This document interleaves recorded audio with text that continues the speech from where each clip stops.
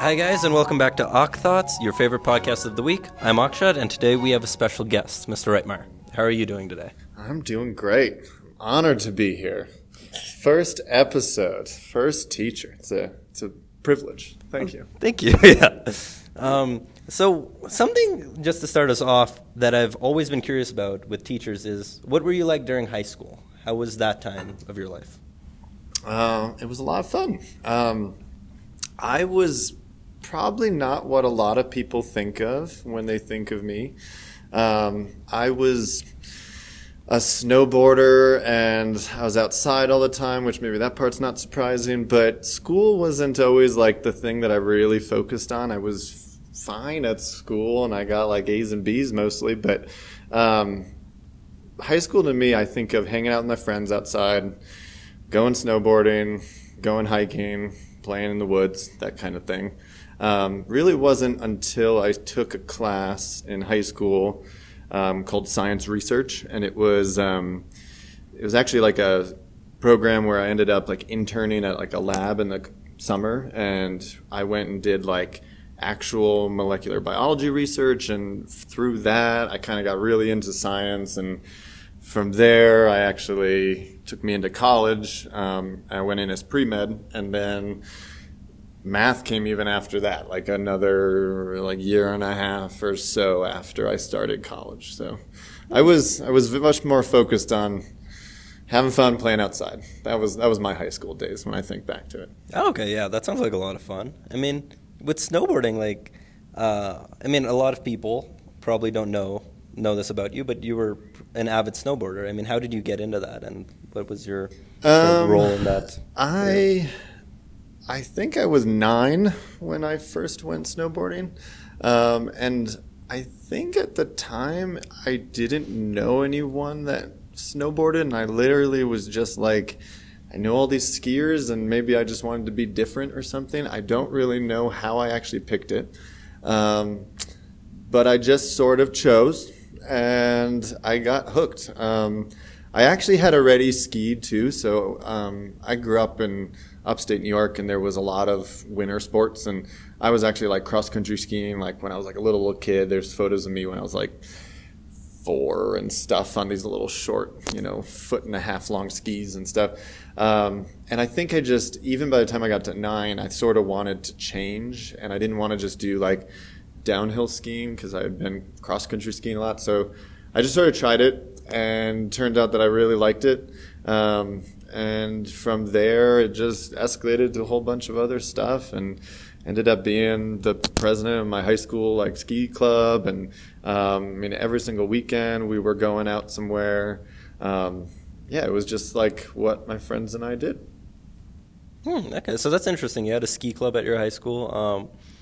So is skiing pretty prevalent in upstate New York? I mean, obviously in Colorado, there's a lot of options, but I haven't heard too much in New York. Yeah, it's big there. I was pretty far north, and so I was up in the like Adirondack Mountains, and we have some good resorts. We had the Winter Olympics there in like 1980, I think.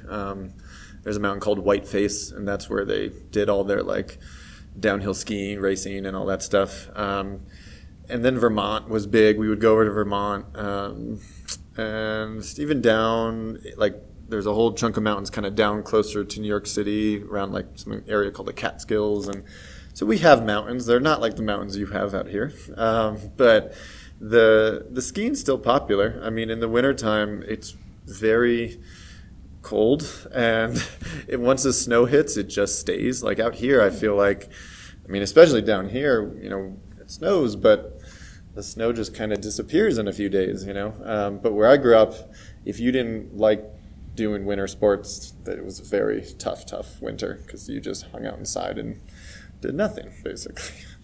Okay, yeah, that's really interesting. So with snowboarding, you talked about the Olympics, so you were also a part of the Junior Olympics with that.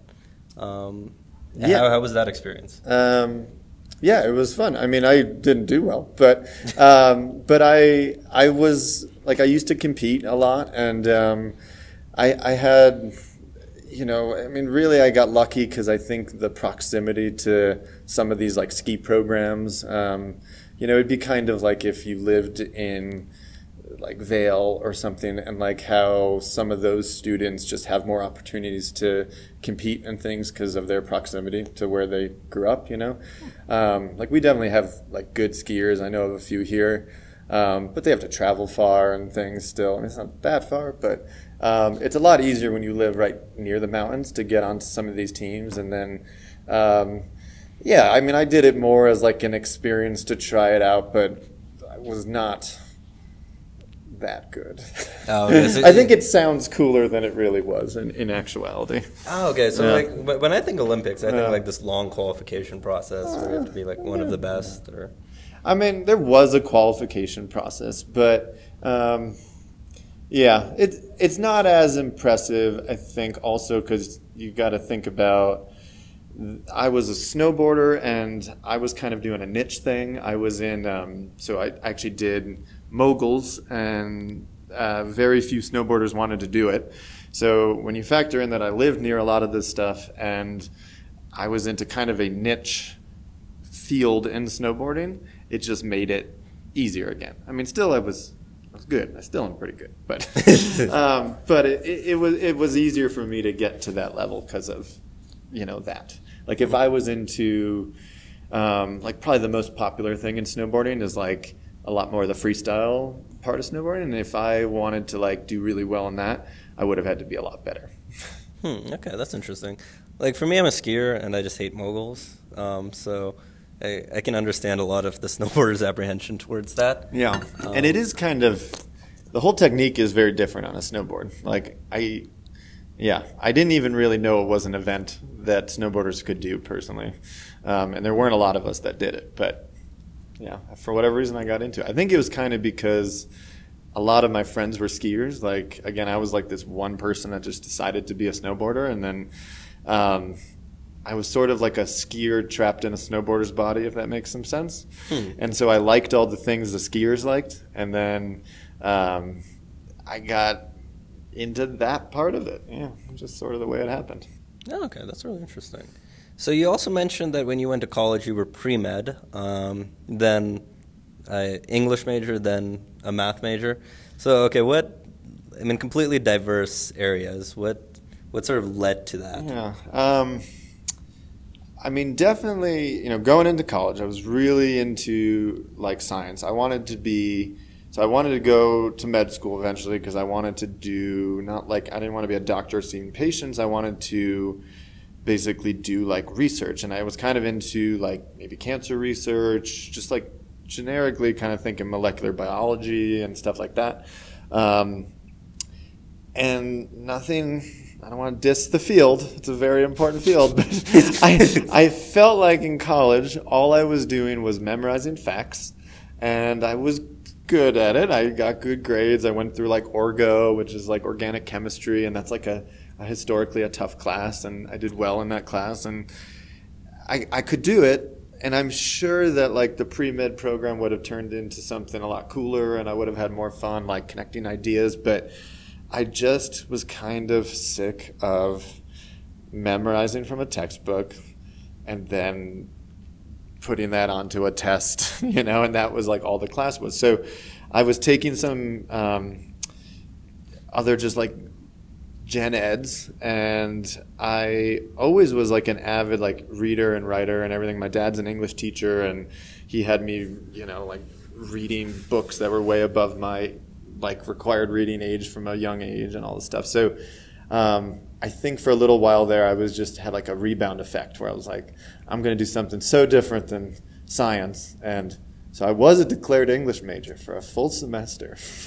And I really wanted to be I thought it'd be fun to be like a creative writer. Maybe like I always like travel, and I was like, maybe I could do like some sort of like travel writing. Like I think everyone goes through this phase where they like think about these like kind of things. And but then I thought about it a little more, and I was like, I don't know if I'm gonna be able to get a job. And so I kind of figured it was smart to get a job. And during some of that science-y time in college, I was taking more math. I was taking like Calc 3 and things like that, and I was really liking those classes, those actually made me like connect a lot of ideas and problem solve and all this stuff that had core, skills to math. And so I was like, maybe I should take some more math, and then I just like took off. So from there I was hooked. Oh, okay. Yeah. And then, so now, how did that lead into your teaching career? So I basically, I taught a class when I was in my PhD program, and it was I'm trying to remember the number. I think it was Math 107, and it was a math class for like non-math majors. So a lot of students who are not very mathy, and they just needed a credit to do whatever degree they were doing. And I realized just how powerful it is to help like students who are like struggling with something. Like I understood all this math very well, and this was just like a basic prob and stats kind of class. And they were just so thankful, and they came for help, and they worked so hard. And I saw the power of just like how helpful a good teacher can be, and I was kind of sold. And at the time I was doing a lot of research math, and I was doing very niche weird things that would take a long time to explain.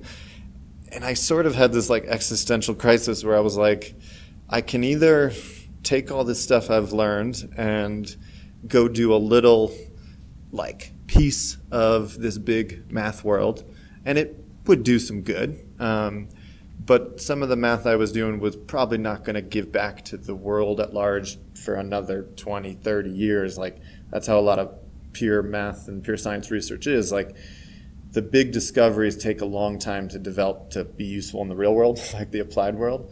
Like Einstein's relativity stuff took decades before we started really using it. But all of a sudden I was like, I can help, these people instantly by helping them understand, whatever this math thing is that we're working on. And for some reason, that just was it. I was like, I would rather help people now with this than do this like little niche thing in math. And so I kind of just turned away from that and got into teaching. Yeah, that's really interesting to me because you went down a path like med school, and then it completely transformed over the course of college, and then like what you were thinking afterwards. So it's really interesting how like that happens sometimes. It is, and I feel like a fair amount of adults overlearn things, right? And they get all these different skills along the way, and then you end up using a little piece of what you've learned, right? And I think I'm like the perfect example of that. Like I can't even begin to explain to you how many hours I've spent on math in my life. I've done literally like every class that has a title, and then some that we like made up because I want to do like independent studies. And the amount of math I use in my daily life I learned it probably by the time I was like a sophomore, maybe a junior at the latest in college, right? And so it's kind of funny to go so far into something and then end up using a little piece of it. And I think that's like totally normal. And it's also important, like when you get older, to like look at what is giving you like that important level of happiness that we all kind of seek, right? And for me, it wasn't the weird little niche math stuff anymore. It was just like helping students understand this confusing language of math. Mm-hmm. I mean, okay, so something interesting like with your teaching as well is that you said that you were interested in the first one that got you into teaching was not for math majors, not for people that are incredibly interested in the subject. For me, like I tutor people, and I come across sort of two types of students. One are people who are really good at it already and just want to try and keep delving in further. And then the other who's really struggling and doesn't seem to like the subject. And for me personally, I've always found myself more interested in teaching the one who's wanting to go in further.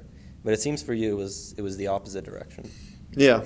I mean, my opinion is that like a good teacher is someone who would, find joy in both sides of it, right? And for some people, like teaching can be really frustrating when, it's the other kind of student, that isn't really into math or whatever the thing is. It does get frustrating. Like even for me, and I really do like this job. There's times, I have you in class, which is a funny thing. And, you make little algebra mistakes and things. And there's one I'm thinking of recently that a fair amount of you made. And, it's frustrating, but it's like, whatever, I can get over it. I think you need to have a lot of patience as a teacher, like a lot of patience. And I think the reason it's so powerful for me with the students who come into it with that kind of negative preconceived notion is just that when you see how much of a 180 sometimes students can do, that's like a really powerful thing. Because like your class, like you guys are all really good at math. You came in, you like math, and you're going to leave. I think you're still going to like math. You might be a little more annoyed with some algebra and things like that, but your class is pretty messy. But when you have someone come in and they don't like it and then they leave liking it, it's just a really like powerful experience. And so that I did feel that when I was like 22-ish or something like that. And all of a sudden it just completely changed what I wanted to do in life. Okay, yeah, that's definitely a very interesting course that your life took because I feel like for a lot of people who view teachers, it's sort of that the bad students in class, the ones who aren't that interested. If a lot of people seem to believe that teachers probably have a negative impression of them, but like for you, it's the opposite. It actually is a motivating factor. So that's, definitely.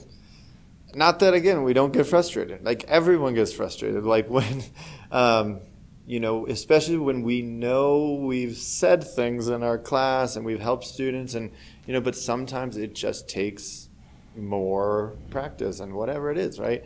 But, yeah, the ones that I get most excited for are, like, your students who struggle and struggle and struggle and work, and they ended up with, like, a 72% in the class. Like, that's my absolute like favorite student to work with. You guys are great too. I don't want to say I don't like you guys, but like the change that can happen, that student who gets the 72 with all the work, like they might have failed. They probably were failing math in previous classes or something. But when you see someone who comes in for the help and all these different things, and you can tell that this is not coming easy, but they're giving it their all. It just feels really rewarding. It makes you feel like you made a difference. Like whereas you come in, you have a really good understanding of math, and you leave with a really good understanding of math. Like still, it's cool, but it's not as self-fulfilling, sort of. If that makes some sense. Absolutely. Like it feels like you've created more of an impact with that other students in the world. Yeah. So that was all really insightful. Thank you for sharing that. I'd like to ask you a last question. What would be your biggest advice to high schoolers across the board that you would give to students? That's a good question. I think one thing that I would say, it definitely depends on the student, but a lot of times I think more students need to like tune into what makes them happy. Too often I think high school students, especially at our school, are worried about the future too much. They put a lot of pressures on themselves about different things. I think I'm a good example. I was a very normal high school kid.